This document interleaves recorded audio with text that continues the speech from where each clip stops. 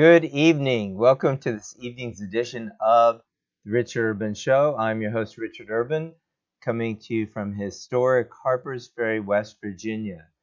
Tonight's episode is part 6 of The Great Fraud, the COVID-19 Agenda. Are politicians smarter than God? So we've seen in this crisis, so-called, that countries that respect the God-given rights and constitutional rights we have here in the United States are not doing any worse than other places that have instituted draconian restrictions. For instance, according to this article at ABC News, question, does a state of emergency cause a Tokyo lockdown? No. Abe and officials say Japan cannot legally enforce hard lockdowns.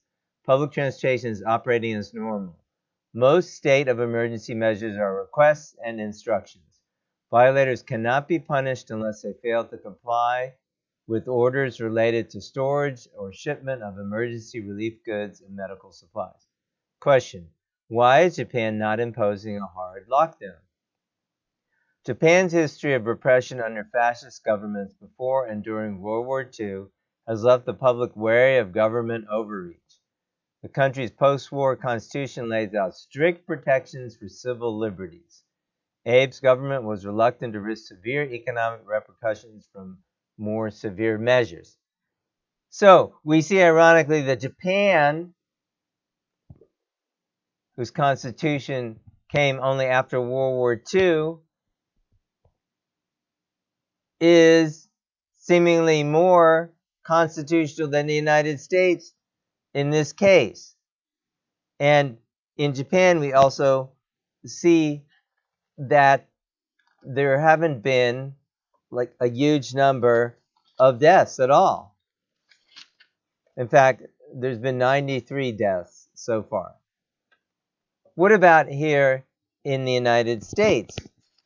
How are different states doing regarding, this situation? Well, here in the United States, there are several states that have minimal restrictions. Not a lot, but several. The ones that have the least restrictions, I should say, are Missouri, Oklahoma, and South Dakota, which I mentioned in a previous episode, and Wyoming. Well, these states don't have astronomical death rates. Some of them, especially Missouri, where you have Kansas City and St. Louis, are states with a large population. In fact, Missouri is similar in population to Maryland. They both have around a little over 6 million residents. Well, Missouri, there have been 86 deaths, and in Maryland, there have been 124 deaths. But in Maryland, Governor Hogan has instituted draconian measures. So he said there would be a $5,000 fine. There will be a year in jail. Oh, and a year in jail. Excuse me. Wow, that's crazy. The communist state of Maryland. So we can see really different approaches. And we see that, interestingly, even though the approach is different, there's not any drastic increase of cases. So Governor Justice here in West Virginia, why is our state locked down? There have been supposedly 4 deaths in our state. I say supposedly because who knows if those people really died of the coronavirus. Okay, let's move along. So we're seeing, different states and different countries with different approaches, and that countries that are respecting constitutional freedoms are not doing any worse or doing better than countries that don't. And I'd say they're doing a lot better because we have to protect our freedom of conscience and constitutional freedoms. I'd also like to point out that there are alternatives and alternative approaches to this whole situation. Thus, the title of this episode, Are Politicians Smarter Than God? We have a bunch of politicians. I guess Fauci and the other guys are really politicians. I mean, supposedly they're doctors, but it doesn't seem like they're serious epidemiologists because they seem to be more motivated by money and agendas. So that sounds like politics to me instead of epidemiology. So there was a recent article in the Washington Times, and that's by a well-known epidemiologist. His name is Scott Atlas. Here's what he has to say. Second, isolation is key, but it must be targeted for specific groups of people. If someone outside the high-risk groups, elderly with chronic illnesses, HIV patients, immune-compromised people, has fever and cough but mild symptoms, they should remain isolated in their homes for 14 days. People without any symptoms who have not been directly exposed to someone sick do not need isolation. More importantly, whole population isolation is not medically ideal and will lead to less effective elimination of the infection threat. Population immunity for every disease like this can only be achieved by letting people who are not at risk for anything serious, who are not immune compromised and elderly, the vast majority of people, get exposed to it. This allows their bodies to put forth the immune response so the virus is controlled and transmission to others is eliminated. That's biology, not politics, not economics, and not non-medical risk assessment. We are preventing the development of immunity that is essential to stop the illness and prevent a second wave when people are free to mingle. So in other words, he's saying point blank, the policy is wrong. So as I was pointing out in episode 3, this policy is politically driven. It's driven by Bill Gates. It's driven by a politicized World Health Organization and politicized, of course, politicians are driving the response, politicized science, and, as I mentioned, this collusion of sorts between science getting big government money and, the other hand, elitists pushing the science in a certain direction, people like Bill Gates. I'd like to delve more into a proper response from an epidemiologist viewpoint by reading from a video transcript for Professor Newt M. Witkowski. So I'm going to read part of his transcript, and then we'll play a clip from the video itself. With all respiratory diseases, the only thing that stops the disease is herd immunity. About 80% of the people need to have had contact with the virus, and the majority of them won't even have recognized that they were infected or they had very, very mild symptoms, especially if they are children. So it's very important to keep the schools open and kids mingling to spread the virus to get herd immunity as fast as possible. And then the elderly people who should be separated and the nursing homes should be closed during that time can come back and meet their children and grandchildren after about 4 weeks when the virus has been exterminated. We are experiencing all sorts of counterproductive consequences of not well thought through policy.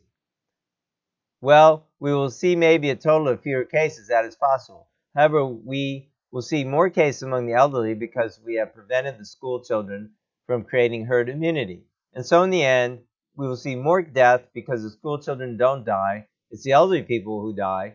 We will see more death because of the social distancing. If we had herd immunity now, there wouldn't be a second wave in the autumn. Herd immunity lasts for a couple of years, typically, and that's why the last SARS epidemic we had in 2003, it lasted 15 years for enough people to become susceptible again so that a new epidemic could spread of a related virus. Because typically there is something that requires cross-immunity. So if you were exposed to one of the SARS viruses, you are less likely to fall ill with another SARS virus. So if we had herd immunity, we wouldn't have a second wave. However, if we are preventing herd immunity from developing, it is almost guaranteed that we have a second wave as soon as either we stop the social distancing or the climate changes with winter coming or something like that. Extreme reactions cost U.S. taxpayer $2 trillion in addition to everything else that it costs. But it also has severe consequences for our social life, and depression is definitely something that we will be researching. I can say for myself, walking through New York City right now is depressing. We should be resisting, and we should at least hold our politicians responsible. We should have a discussion with our politicians. One thing we definitely need to do, and that would be safe and effective, is opening schools. Let the children spread the virus among themselves, which is a necessity to get herd immunity. That was probably one of the most destructive actions the government has done. We should focus on the elderly and separating them from the population where the virus is circulating. We should not prevent the virus from circulating among school children, which is the fastest way to create herd immunity. And finally, I'd like to end with a clip from the professor himself. I think people in the United States and maybe other countries as well are more docile than they should be. People should talk with their politicians, question them, ask them to explain. Because if people don't stand up to their rights will be forgotten. I'm Knut Witkowski. I was at the Rockefeller University. I have been an epidemiologist for 35 years and done modeling of epidemics for 35 years. It's a pleasure to have the ability to help people to understand, but it's a struggle to get heard. Well, thank you for that clip, Professor Witkowski. I'm glad he's speaking out. So I'd like to end on this note. If we don't speak out for our rights, then we're not going to keep them. So I've been on my soapbox. This is day 6. I'll be on it for a couple more days, each day. It's not what I normally do. My program is once a week, this podcast and video, but I'm doing it because God inspired me to do it. We are in a crucial spiritual crisis right now. Our nation could tip due to this, crushing, taking away its civil rights in the name of this really godless move.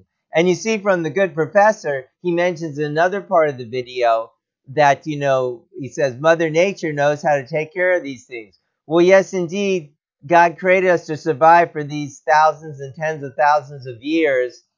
And indeed, we are surviving. But the likes of Mr. Gates, apparently, Mr. Fauci, and our government officials seem to know better than God. So, they're making this huge, incredible hullabaloo. So it's really wrong, and it's really godless, and it's really so bad for our society. So, Mr. Trump, open the country now. Governor Justice, open the state now and stop this craziness. Listen to people who are actually epidemiologists, not pseudoscientists influenced by the likes of Bill Gates or government promoting pseudoscience through big money, as again President Eisenhower warned us. So I do thank you for joining us this evening for this episode of the Richard Urban Show during this special 8-part series, which is going through Good Friday. It has been titled, Are Politicians Smarter Than God? So do be blessed. We will see you tomorrow and have a good night.